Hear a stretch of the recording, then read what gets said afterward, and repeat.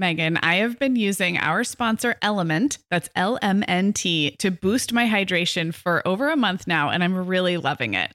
I'm just not very good at drinking plain water, and I love the taste when I pop one of these little packets. I like orange or grapefruit into a big bottle of water. It's kind of fruity and salty, and it just helps me hydrate better overall.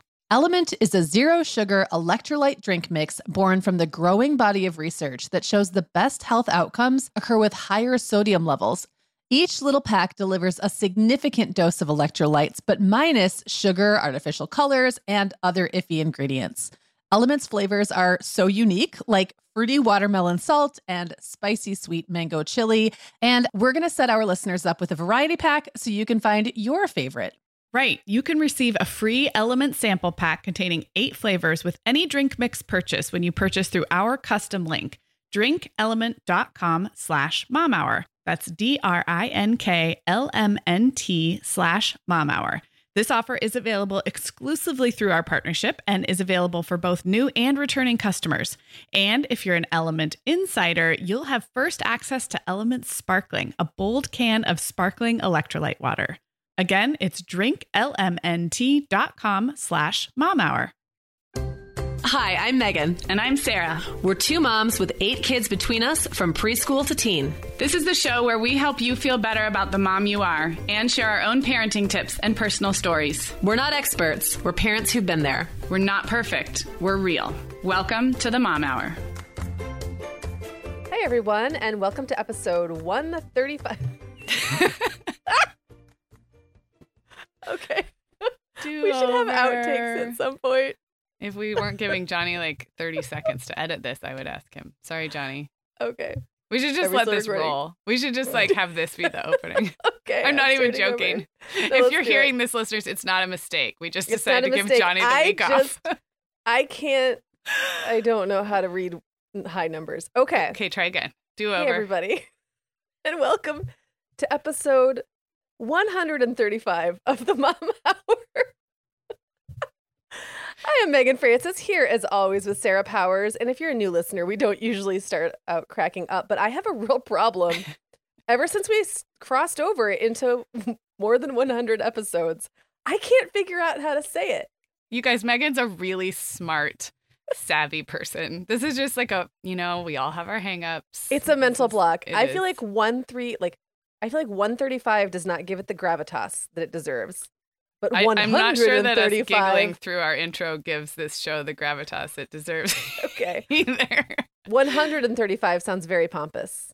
Yeah. 135 sounds like a robot, but I kind of like it. So anyway, hey everybody, it's the holiday and we are having fun today. The day after Christmas. It's Hopefully. the day after Christmas when you're listening to this. Had a great Christmas. Soon after. And today we're doing something that we like to do every now and then. And this is a part 2. Our last week, we also did this. We took listener questions and answer them on air, which is always a lot of fun because people send us really great questions and very detailed. And I love the peek into our listeners' lives and their issues. I love the going down kind of memory lane. Yeah. Sometimes it brings me back to a place I haven't been in a long time. Well, and sometimes our advice is as simple as like, oh yeah, that sucks. Hang in there with that one. Right, exactly. That's not going to get better for a while, but I think it's helpful for everybody to hear what everybody's going through. It also allows us to touch on a lot of different parenting topics in a short amount of time in different age ranges. So we definitely have some different kid age questions for this episode. So it'll be fun. Last week's was all holiday related. I will say if you are still in Christmas is behind us, but if you're still in like family vacation mode, and if your kids are already fighting over the toys they got yesterday, go back and listen to last week's show because there's a lot that has to do with kind of overbearing the entire in-laws season. And like the whole rigmarole. So yeah, it's not all prep. It's definitely more like living in the holiday season. Yeah, when you're in it. Yeah. Yep. Megan, the end of the school year and kickoff to summer is a busy time of the year for families, but we can all eat stress-free and hit our wellness goals with ready-to-eat meals from our sponsor, Factor. Factor's delicious meals are never frozen and can be ready to eat in just 2 minutes. You can pick from a weekly menu of 35 options, including popular choices like Calorie Smart, Protein Plus, and Keto. Plus, they have more than 60 add-ons like breakfast, lunch, snacks, and beverages to keep you fueled all day long. So our team was comparing notes recently on our favorite Factor meals, and Katie loved the herb-crusted chicken with mashed cauliflower and toasted almond green beans. I loved that one too. And get this, so did her little boy, Charlie. She heated it up for lunch one day, and Charlie, who's 3, ate almost all of the green beans. I mean, that's quite an endorsement, right? I was going to say, what a parenting win. And I get it, Charlie. Those green beans are crazy good. And if you really want to treat yourself, they even have meals with filet mignon, shrimp, truffle butter, broccolini, and asparagus. Listeners, head to factormeals.com/momhour50 and use code momhour50 to get 50% off your first box plus 20% off your next box. That's code momhour50 at factormeals.com/momhour50 to get 50% off your first box plus 20% off your next box while your subscription is active. Okay, Megan. Well, over here at the Mom Hour, we are big fans of our sponsor, Our Place. In fact, you, me, and our team member, Katie, were all comparing notes on our favorite product. Katie was telling us that even though she's packing up to move her family to a new house, she cannot put that mini perfect pot from Our Place into the boxes yet because she's using it like every night. Well, as someone who also has a perfect pot, I got mine as part of their mini home cook duo set. I get it. It's nonstick, which is key, but it also has all these handy features like a steam release lid with a built-in strainer and this nice beechwood spoon that nests on the handle in this perfect little peg. Okay, well, I didn't get this pot, but now I want it. That sounds so great. Our Place's cookware is great to cook with, beautiful to look at, and healthier for us as well. All of Our Place's products are made without PFAS, also known as forever chemicals. In addition to their cookware and tableware, Our Place is also making waves with their Wonder Oven, the most stylish all-in-one air fryer and toaster oven. Again, free from the forever chemicals found in many of those air fryers. Listeners, Our Place offers a 100-day trial with free shipping and returns, and we've got a great deal for you. Go to FromOurPlace.com and enter the code MOMHOUR at checkout to receive 10% off site-wide. That's FromOurPlace.com, code MOMHOUR. All right, Okay. so should I jump into our first question? Let's do it. Okay, here it goes. This question is coming to us from, I want to say it's Mason. Do you think Yes, that's it's how her name Mason. I actually followed up to ask her because I did not want to butcher her name. She wrote us a very sweet letter. So it's just pronounced Mason. is? Oh, just Mason. Yeah. Okay. Hi, Mason. Okay, here's the question. Hey, Megan and Sarah. I am 35 weeks pregnant with a baby girl and have a 2-year-old little boy. In the past week, he started jumping up out of bed, coming out of his room, and standing at the top of the stairs multiple times after bedtime. I started a bedtime routine with him when he was 5 weeks old and have really stuck with it ever since. He's always been so amazing with bedtime, so this has thrown us for a loop.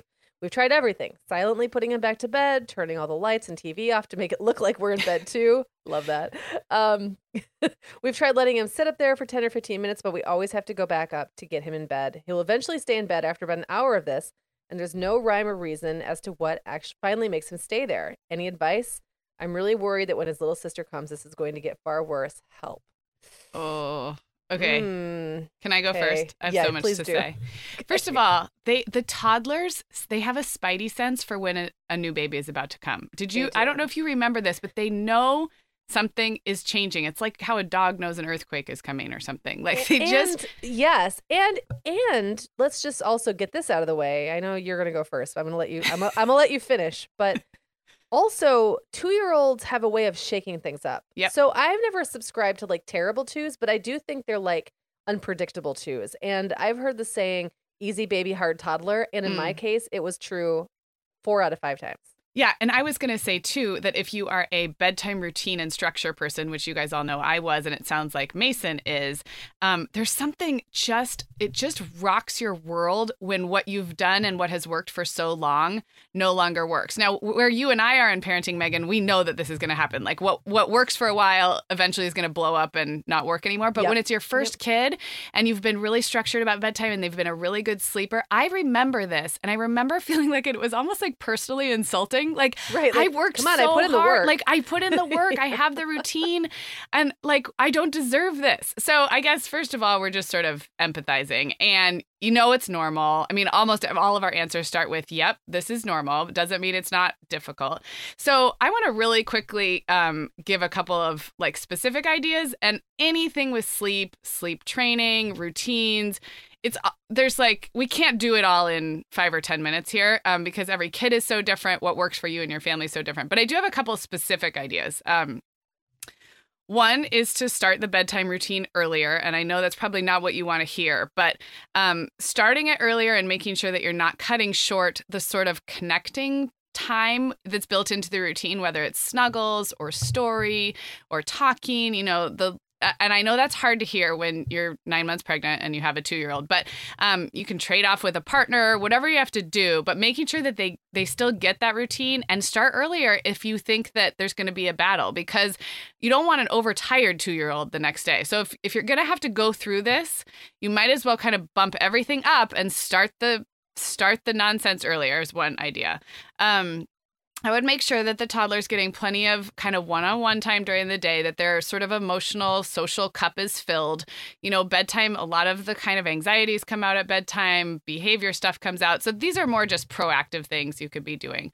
Another thing that we have done over various bedtime battles is make sure that the less desirable parent is doing the putting back in the room. And Which parent is less desirable in your house? Well, it depends. It depends on the kid, and it depends. You know how kids want mommy or they want daddy? Yeah. So I feel like this way, you're still responding and the child is still getting responded to. They're not getting ignored. But and I will tell one of my kids, like, okay, mom's done for the night. If you call out again, it's going to be dad. And sometimes Brian is the less desirable. Sometimes he's the one they want. So pick the parent that's going to have cause less of a reaction or less of a power struggle, is what I was going to say. And I also will say, if you think there's going to be this battle, I would station yourself. If it were me, I stationed myself right outside the door. I had a book or a podcast or something, and I just knew that for the next 45 minutes, this is what I was going to do. Because in the long term, my kids stayed in their bed. They don't come out at night. And so if you're willing to kind of do the work, I would be right outside the door so that the second they open the door, and you'll read a lot of sleep training advice like this. You don't say much. You're not mad. You're not punishing them. You're making yourself super uninteresting. You just sort of put them back and then come back out. And you can do that as many times as you want, but I would probably not let that kid wander around upstairs for 10 or 15 minutes hoping he's going to go back on his own, because the fact that you're having to go put him back is sort of giving him the reward he's looking for, right? So he's sort of getting what he wants after 10 or 15 minutes. I would just put yourself right outside the door and put him back quicker every time. And it might take 45 minutes or an hour in the beginning, but at least you're sort of being more proactive about it. And then the last thing I was going to say, 2 is a little young for this, but not every 2-year-old is the same. I am not above short-term, not bribes, but working toward a goal with things like this where you get to decide what it looks like. But like you could decide that coming out of your room twice for an extra hug is okay. And anything more than 2 times, you don't get a sticker the next morning. You could do a sticker system where in the morning you get, there's something that you're working toward. 5 days of stickers in a row, you get to pick out a toy. Like, I don't think that's the same as bribing. I'm not a briber for behavior like all the time, but I think sometimes when a kid is working toward some kind of goal, and this is a goal to stay in your room, that some kids respond really well to that. Then you're working toward it together. I think 2 is a little young for that, but not all 2-year-olds, depends. Well, so that was my really fast, I was just going to say, I think it depends where in the 2-year, in the second year or the third year, I suppose, that they are. Because one thing I liked about what you said, like giving them like 2 hugs or whatever. Yeah. I think you can decide what you're willing to give up. Like, where are you willing to bend a bit or be generous a bit to make them feel like they're winning a little bit? Yeah. I feel like that's so important with 2 and 3-year-olds. And I do think 2-year-olds often can understand the idea of if this, then that. Like, if I do this, then that will happen. And I feel like for often it's as long as they feel like they're being heard or they're getting something out of it, because they don't want to put all the effort in to trying to escape either. Just to be put back every time. Like, they're trying to get something out of it. And I think that, you can meet in the middle a little bit. And I think sometimes we can get really legalistic about that and think like, I set a limit and now I have to stick to it. And the limit is, you've been put to bed and now you stay there. Right. But maybe there's some place that you can give Yeah. And Yeah. and I think if you decide what that is proactively and still communicate the limit, you're not giving in. Giving in is saying you have to stay in your room all night, Right. and then letting them watch TV Right. with you because you're tired of going upstairs. But it's not giving in if you decide, okay, we're going to, the new baby's about to come. We're actually going to have a new routine where mommy lies down with you. And maybe we fall asleep together for a little bit. Right. That would be amazing for the 2-year-old. And I don't think that's giving in if that's what you decide is the routine that works for the family now. Do you know what I mean? Yeah. I don't know. Did I cut you off? Do you have more to say? I have nothing more to say because you're the sleep expert of the two of us. I am very structured about sleep. And I did have kids escape their room more at nap time than bedtime. My kids have always been more the ones to keep calling out for us, more water, more potty, that whole thing. Mm-hmm. I will say it kind of ebbs and flows over the years. You'll have a 7-year-old who won't stay in their room, or that's what I was actually thinking when I first read Mason's question. Is just like, this isn't the last time this is going to happen. This is going to happen again. Yeah. I wouldn't necessarily worry too much about it affecting baby, because I think by the time it's an issue, I think by the time your baby is at an age where it's an issue, this phase may have passed. Yeah, totally. So hopefully, and I'm not promising anything, but hopefully the two of them will either go in and out of phases separately if you find it easier to deal with them separately, or they'll go into them together, and then you could be miserable for a little while and then super happy for a little while.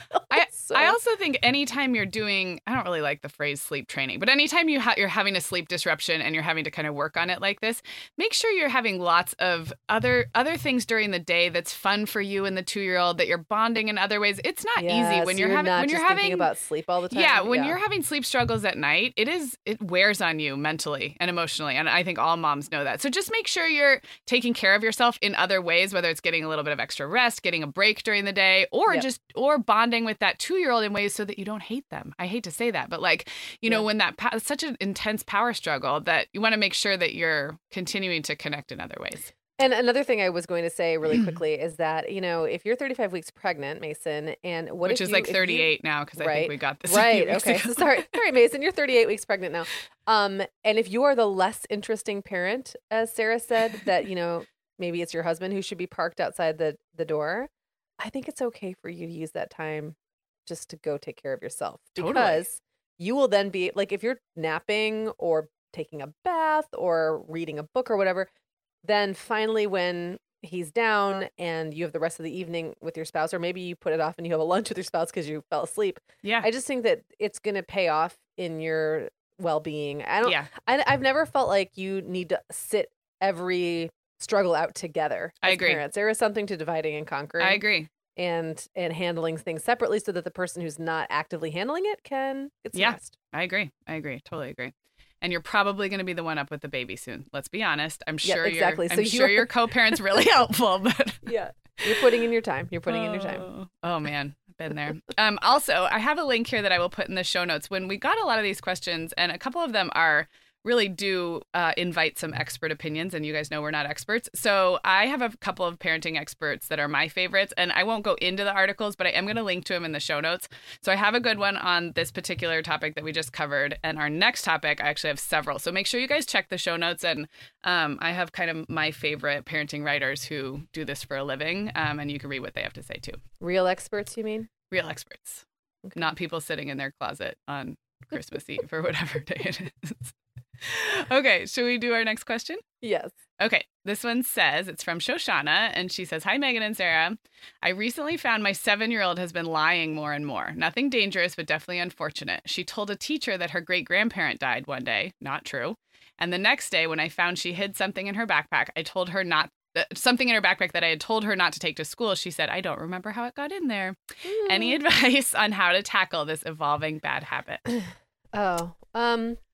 Well, the first thing I want to say is that this is very, very normal. Do not worry that you are raising some, a sociopath. Sociopath.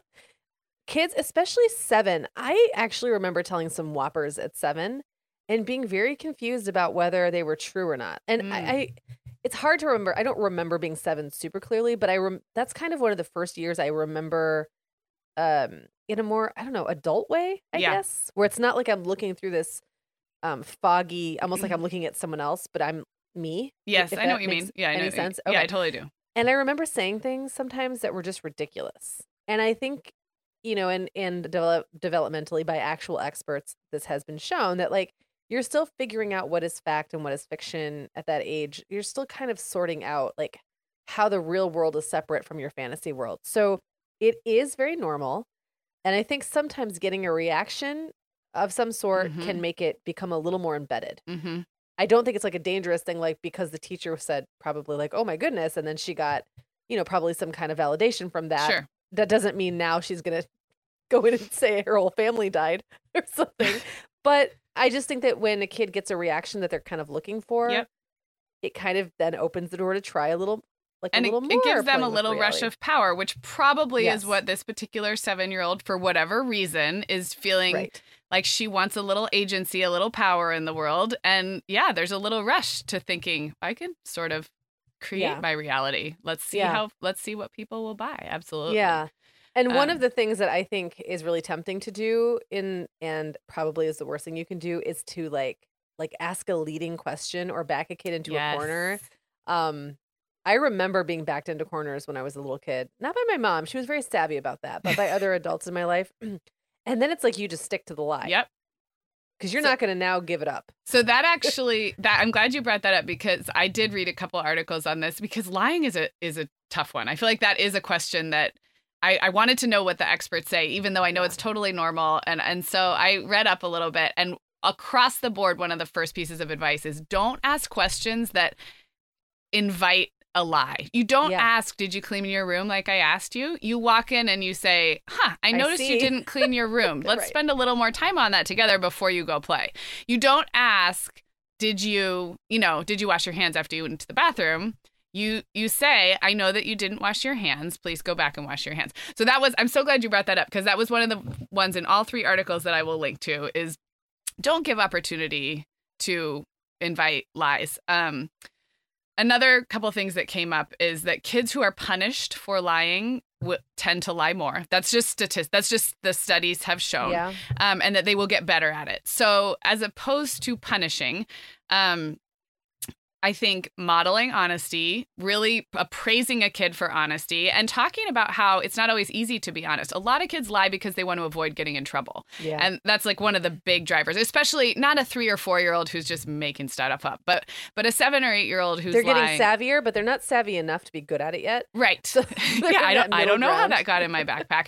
But a huge driver is that they're trying to avoid disappointing us or avoid getting in trouble. So if we can make it safe to tell the truth and in your own way, compliment them when you say, I know that was hard to admit. I know it's not easy to tell you the truth. I'm really proud of you for telling the truth. So praising the truth, not letting them get into situations where lying is convenient, like we talked about. And the studies do show that, like you said, the bigger the reaction, or the kids who are punished for lying tend to get better at it and do it more to avoid punishment because it's successful. A lot of times too, and this came up in the reading, is like you said with fantasy reality, a lot of times lying is wish fulfillment. So I'm not sure that a great grandparent dying is wish fulfillment. That's a little bit separate. Having something for people to feel sympathy for you. Totally. Having something, having attention. So drama. if you can pay attention to that, and not that you're going to fulfill that wish that they lied about, but maybe they are feeling like they wish they had a little more control in their life, or maybe they, and you can say, I know you really wish that were true. Not, again, the grandparent is a terrible example. You really wish great granny was dead. No, she's not. But you really wish you had won that award or whatever it is. So I don't know. Those were the things that came up in the reading that I did, and you basically kind of touched on them all without. Well, I have to also say I'm not an expert, and I didn't read any expert advice before I started answering this, so I have no idea if this next little snippet I'm going to share is of expert value or not. But I will say that Clara, now who is 8, has been lying a little bit to me lately, and then she rats on herself. Because Clara has a lot of anxiety. She does not like to do the wrong thing. She does not like to do the wrong thing either. So she's both anxious and she's a total rules follower. But it's been things like, I'll say, her job is to feed all the pets. And I'll say, did you feed the pets? And she says yes. And then a couple minutes later, she'll come in and say, actually, I only fed the dog. Now, the funny thing is, at any point, she could have just gone and fed the cat and the hamster, and it would have made it true. And I never would have known the difference, you know? But what I've taken to doing is just saying, oh, well, that's kind of a silly thing to lie about. Why did you not just tell me the truth? And then what she'll say is, well, because I had already, just an example, but she said, I'd already fed one pet, so it was kind of true. And I didn't want to stop what I was doing. Mm-hmm. So I just wanted to tell you that I did it so you would let me finish. And so I said, oh, okay, well, next time what you could say is, yeah, is it okay if I finish this thing first? Yeah. And I think what I learned from that is that she takes so much to heart. If I say, hey, Clara, can you XYZ? Right. She thinks she has to do XYZ like right now, immediately. And really what I'm saying is, this needs to happen, but we've got some leniency. It doesn't have to happen right this minute. But what I love is you played out how it could have gone differently without punishing her, shaming her, so that next time she knows she's not going to get in trouble for saying no or for saying, can I finish this? You've sort of given her permission to do that so she doesn't have to lie. And that, I think, is what seems like the way out of this, as opposed to making a huge deal. And it's a little thing, but to kids, nothing is little necessarily. They don't see like one request you make as being, even if I just make it, I'm not even paying attention. I actually don't care if she feeds the cat right now. She doesn't know that. Right.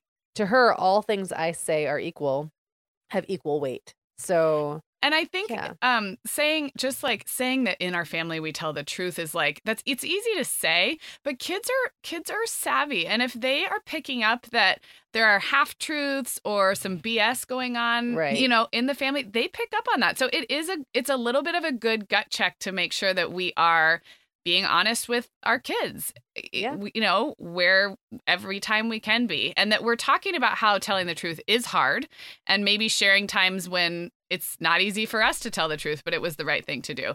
So if your kids are hearing you call them in sick when you're going to Disneyland for the day, that's your choice. But I think I really do try and look for opportunities to have my kids see me telling the truth when it's not particularly convenient or comfortable, because that's where they're going to learn it in the end. And I have to throw in a plug for what I've already told you is my favorite book of all time. It's A Tree Grows in Brooklyn. Oh yeah. And I think you still haven't read it. I read it, but like literally in 8th grade, and I haven't read it since. Okay. Well, do you remember the scene where Francie tells a big lie because she wants to get a doll? No. Okay. I have terrible memory. Well, there's a scene where she's little, not that little, maybe 9 or 10. No, she couldn't be that little. I think the book starts when she's 11. So she's like 11 or 12. And she tells a big lie, a public lie, because she wants to get this doll.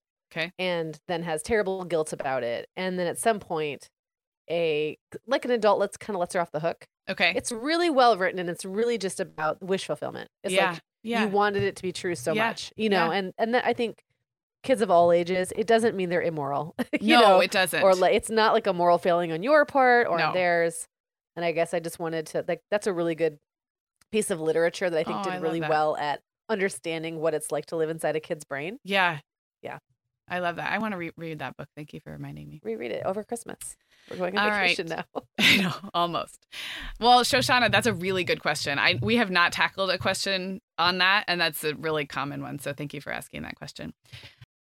Okay, Megan, like many of our listeners, I'm sure I've been doing some spring cleaning in my closet lately, and it always feels so good to get rid of clothes I'm not wearing, things that don't fit or that aren't my style anymore. But you know what I realized? All of my Vionic shoes are always in the keep pile. They just tick all the boxes. They're cute, comfy, high quality. They last forever. And I love growing my Vionic collection, especially with the latest styles from their Vionic Vitals collection.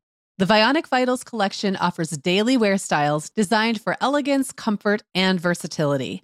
We both love the Uptown loafer, which collapses flat, so it's perfect for travel. The Chardonnay heeled sandal, which I know you love, Sarah. The Walk 23 classic sneaker, which our team member Katie gets compliments on all the time. And the Willa slip-on flat, one of my favorites, which comes in 12 colors for any outfit. Yeah, I need to get the Willa slip-on flat. That's next on my list. Well, listeners, if you're ready to try the shoes we're always raving about, use code TheMomHour15 at checkout for 15% off your entire order at VionicShoes.com when you log into your account. That's one-time use only. Vionic Shoes, wearable well-being for your feet. Sarah, our sponsor, Hiya Health, makes a kid's daily multivitamin that parents can feel great about giving their kids because they have no added sugars or dyes. And our kids who have tried Haya vitamins have loved them, which is important, right? Because what good is a bottle of vitamins that your kid won't take? Haya was founded by two dads who didn't like the ingredients label on some of the popular children's vitamins they were seeing on store shelves, so they got to work developing a formula that would help fill the most common nutrient gaps in modern kids' diets. Haya's Chewable Kids Vitamin is made with a blend of 12 organic fruits and vegetables and then supercharged with 15 essential vitamins and minerals. They're also vegan, dairy-free, allergy-free, gelatin-free, and nut-free. Haya manufactures their vitamins right here in the USA with globally sourced ingredients, and then they ship their chewable vitamins directly to your door on a pediatrician recommended schedule. We've worked out a special deal with Haya for their best-selling children's vitamin. You're going to get 50% off your first order. To claim this deal, go to hayahealth.com/momhour. This deal is not available on their regular website. Go to HIYAHEALTH.com/momhour and get your kids the full body nourishment they need to grow into healthy adults. Okay, is it your turn to I think set it's up our my next turn, question? yeah. Oh my gosh, I just have to tell you, my cat will not leave me alone. I wish I could capture her purr. Maybe I can. I'm gonna hold my mic up to her purr box. Can this be in the show, please? Yeah, no, this is totally going in the show. I'm not cutting this out. But you can't hear her purr. No. She's ridiculous. Like she won't stop. Okay, moving on. Okay. Here we go. This one's from Beth in Ontario. Hi, Megan and Sarah. Oh, she says some nice stuff about the podcast, and she also listens read to that us all out. on 1.5 speed, which makes That me is so funny. Okay, I'm going super to actually stressed read out. this. She says, I've been listening on 1.5 speed, so in my head, you are really fast talkers. I actually am kind of a fast talker. No, we so both I bet are. on We both are. 1.5 speed, we just sound ridiculous. But anyway, she says, here's the question. I am a mother of a 2-year-old and a 4-month-old who are almost exactly 2 years apart, less a few days. My question is how to put a baby to bed or nap with a toddler running around. I often worry about the toddler in the other room while I'm trying to get the baby to sleep. Oof. Man, I lived in this. And, Sarah, you and I handle this very, very differently. I fear that my advice isn't great. No, I think it's just, this isn't one where it's like, however it works, do it. So I think your advice will be. My advice was always like, pile up in a bed. Yeah. And in my days when I was doing this, we didn't even have iPads. Right. So you didn't even have like, here, I'll sit over there with this iPad and Right. I'm just going to like nurse the baby and you deal with that. It was more like you had to have something going on for the 2-year-old or you had to try to get the 2-year-old down first. Right. Yes. And then put the baby down. Yes. That was my strategy generally, but sometimes I will admit we all just got in the bed together and laid there. And I did my best. I would find ways to kind of barricade the 2-year-old in my room and then just beg him to be quiet while I put the baby down. So I'm not sure that's very good advice, except it is this isn't going to last forever, but what you're in right now is really tough. Yeah. So I do remember this as well. And my first two are exactly 2 years apart, 2 years and a month. I will say that not all 2-year-olds are created equal. I don't know how yours were, but I had some 2-year-olds that really I didn't have to worry about if they were out of my sight. Like I could kind of hear them bopping around and my house was baby proofed, but it wasn't like they were going to be swinging from the ceiling fans. And then I had one that would be swinging from the ceiling fans. I'm not exaggerating when I say I still have that feeling. Violet is almost 5. And I still sometimes get that feeling like, oh my God, where is she? Like, it is not good if she's out of my sight. Not anymore, but it took a long time. So maybe this is a particularly, adventurous 2-year-old, but I do think that it goes relatively quickly from when you can't let them out of your sight at all to where they could maybe be playing in the next room. But yeah, I think this is a hard one. I like the idea of putting a 2-year-old down first and then putting the baby down, but that comes down to a schedule or a question of schedules, and maybe it is, that's not and you the can't schedule. guarantee that. No.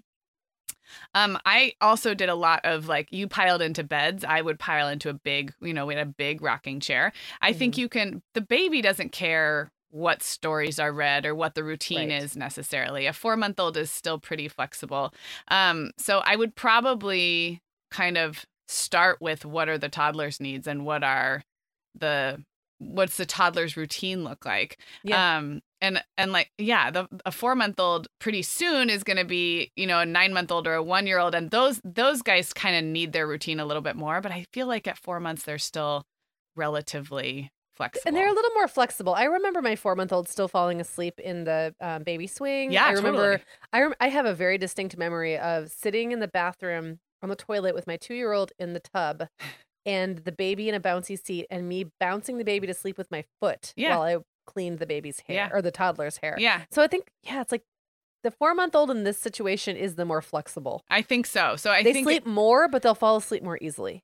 Yeah. And the other thing is, when it's your second baby, you have all of these expectations to do things like you did with your first baby. So with your first baby, they might have gotten a bath and a massage and a story and a song and all of that before every nap and every bed. And the reality is that the second baby probably will not, but they'll be more flexible for it. Yeah.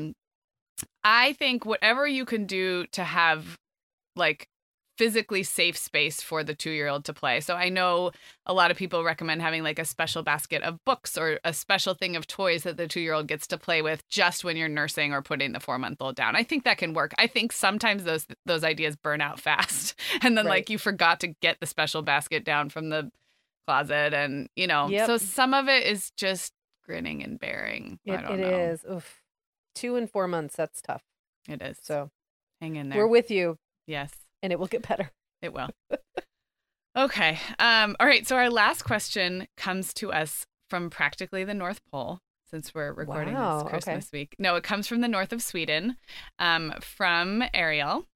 And she wrote us a really sweet, really long letter. She also told us that she and her friends have monthly dinner parties to discuss our podcast. I might be kind of paraphrasing that, but like that puts me in that's like a lot of pressure. That right? I hope what we say is intelligent. Yeah. No, I thought that was really cool. Like they kind of do book club style around parenting topics, maybe kind of inspired by our podcast. Hopefully, they're not actually just They're probably just criticizing my hair or something. I don't know. We can't see your hair. It's audio. Okay.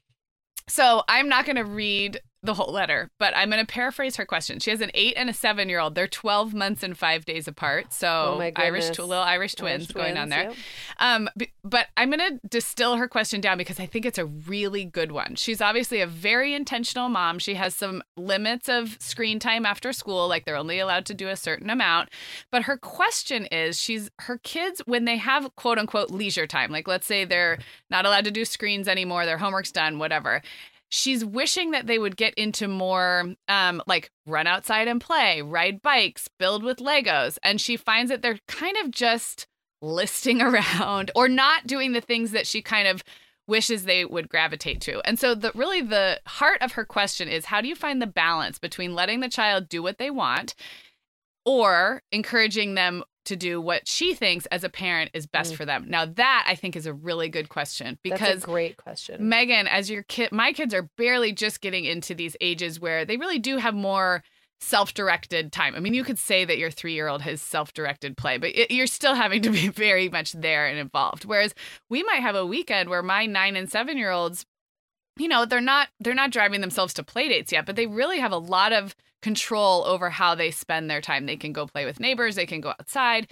And I really relate to this of there's sometimes you'll see that your kid is doing something that you think, God, I wish they would just get up and go ride a bike. So I have one kid in particular who's very sedentary. He was happy playing Legos and talking to himself for like 6 hours at a time, which I think there's a lot of great things about that. But I do find myself feeling like I need to kind of balance that by getting him to be more physically active. Now, there's other kids who are super physically active and, you want them to sit down and read a book. So I just think this is such a good question because it is a balance. And I want to know what you have to say. Well, yeah, I have a lot to say about this. Hopefully I won't ramble on too much. Go for it. I think that it's, first of all, very, very normal for kids to slip into doing what's comfortable for them. Mm-hmm. And TV or video games, for most kids these days, is very comfortable. Yeah. They're savvy. They understand how it works. It creates the feeling of having done something without actually doing anything, which I think is why the internet is so appealing for adults as well. Like it gives us that instant gratification or those instant like little dopamine hits, right? I think sometimes, so that's one thing. I think the whole idea of you having to be the one to enforce turning off the TV sometimes is probably not going to change. No. Because I don't think kids, especially kids who are wired that way, are going to just naturally turn it off themselves and break themselves out of that. Yeah. And that was one thing she mentioned. She kind of wished that they would have this internal drive to just do it themselves, vary their activities instead of especially like at that age. yeah. I just don't see that happening. I agree. I think you're going to probably have to be that initiative and not to hope that they'll do that themselves for the majority of kids, unless whatever it is they'd be doing instead is that much more appealing to them, like reading or whatever. Even kids who are big readers can get sucked into like the more passive thing.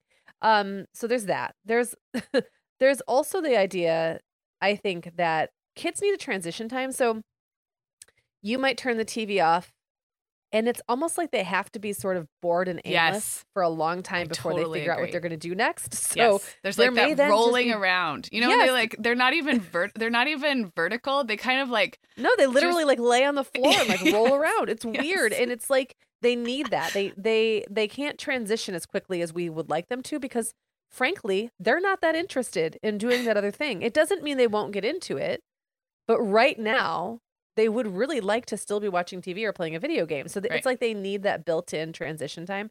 And then I guess the third thing I would say is I think for parents who are super intentional, it's really easy to kind of overestimate how much time our kids are doing things that we sort of classify as not valuable. Mm-hmm. And I just want to put it out there that they may be doing more valuable things than you are aware of because you're hyper focused on the stuff that you don't think is as valuable. So just to throw that out there, and I'm not saying one way or the other that might not be the case, but I think sometimes we can get like almost panicky about things like screen time and stuff that we, you know, or like you were saying, like the obsession with Legos or the obsession with being outside to the, you know, to the exclusion of everything else. Like, I think sometimes we can overestimate that a little bit in our heads or inflate that a little bit in our heads. But I think that the transition time, the need for us to still be in control of it and the transition time thing are probably the two things that she could actually take action on now. Yeah. Yeah.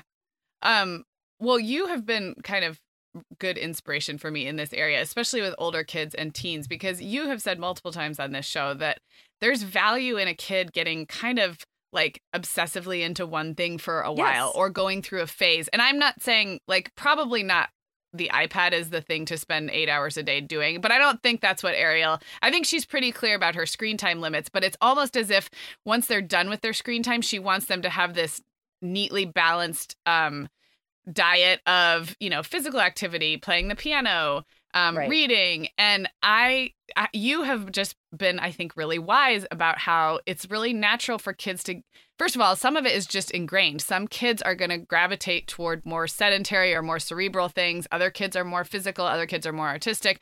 But also, it's not a bad thing to sort of let them pursue those paths, especially if it's something that's relatively healthy. And I think as a mom, you know, when it veers into unhealthy, you know, the kid is withdrawn or they're irritable or they're anxious, and then maybe they do need more time outside or more social time or less social time. Are they overstimulated?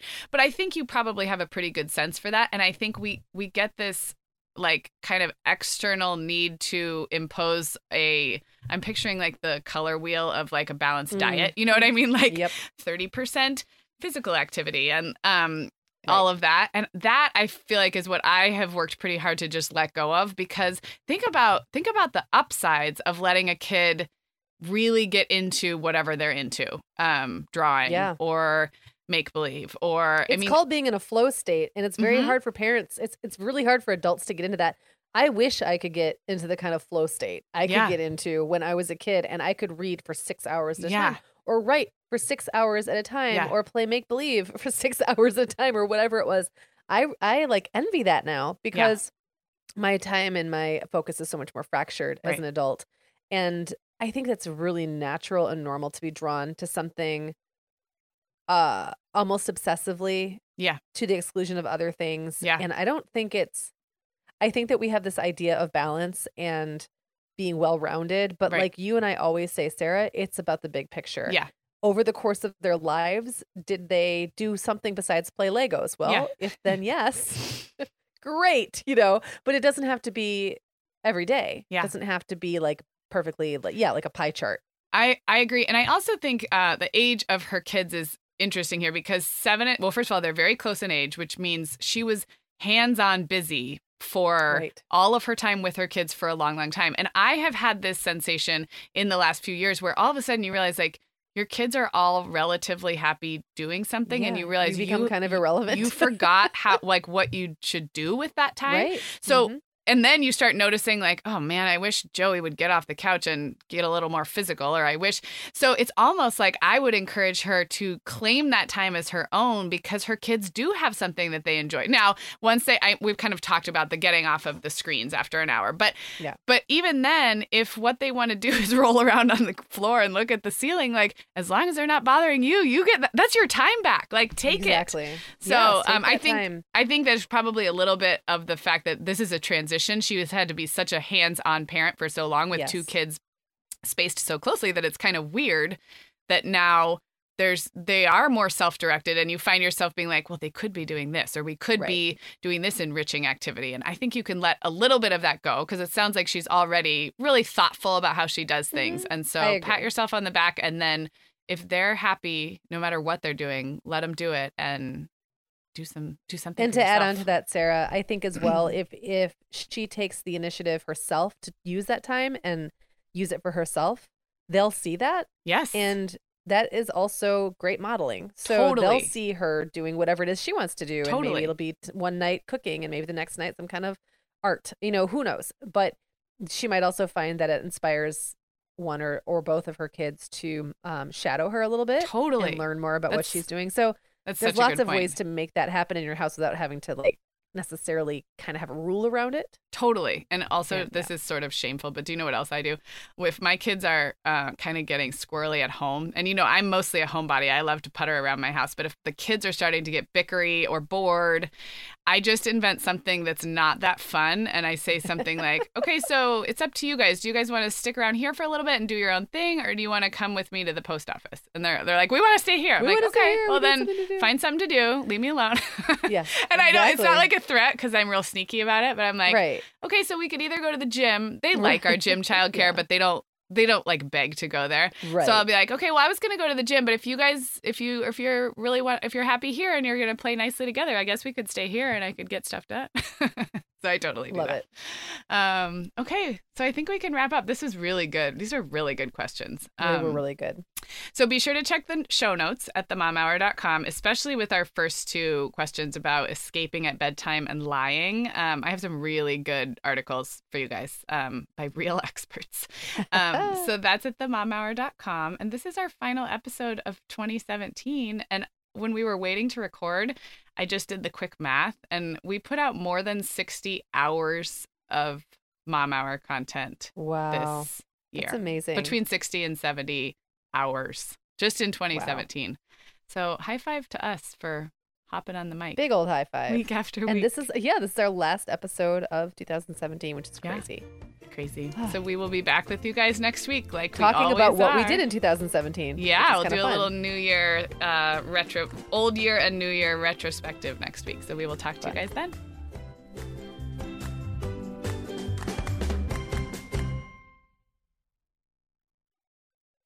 Guess what, Megan? Over 10,000 teens are already using our sponsor, Erica, to help them unplug. That is amazing. Erica, that's Erica with a K, is the social media health app for teens that gives them the tools to unplug whenever they need to for improved health, study focus, sleep, and daily balance. It's so cool how this works to hide distracting apps from your phone at the touch of a button, keeping them out of sight and out of mind without deleting your data. Yeah, teens really get that social media comes with risks, including addiction, and Erica helps them build healthy habits and self-regulation that will benefit them their whole lives. Tell your teens about Erica and save 20% on the Erica family plan with promo code TheMomHour. Go to erica.app and search for plans. That's Erica with a K, ERIKA.app, and use code TheMomHour to save 20%. Hey everyone, Sarah here. Megan and I would absolutely love it if you hit pause right now, right where you're listening, and left the Mom Hour a rating and review. If our show has helped you feel a little more confident as a mom or a little less alone, that's one of the absolute biggest ways you can thank us. And it really takes about 30 seconds. If you're listening in Apple Podcasts, just navigate to the Mom Hours show listing. So not the episode you're listening to right now, but the kind of landing area for our show as a whole, and then scroll down to leave a rating or review. Thank you so much.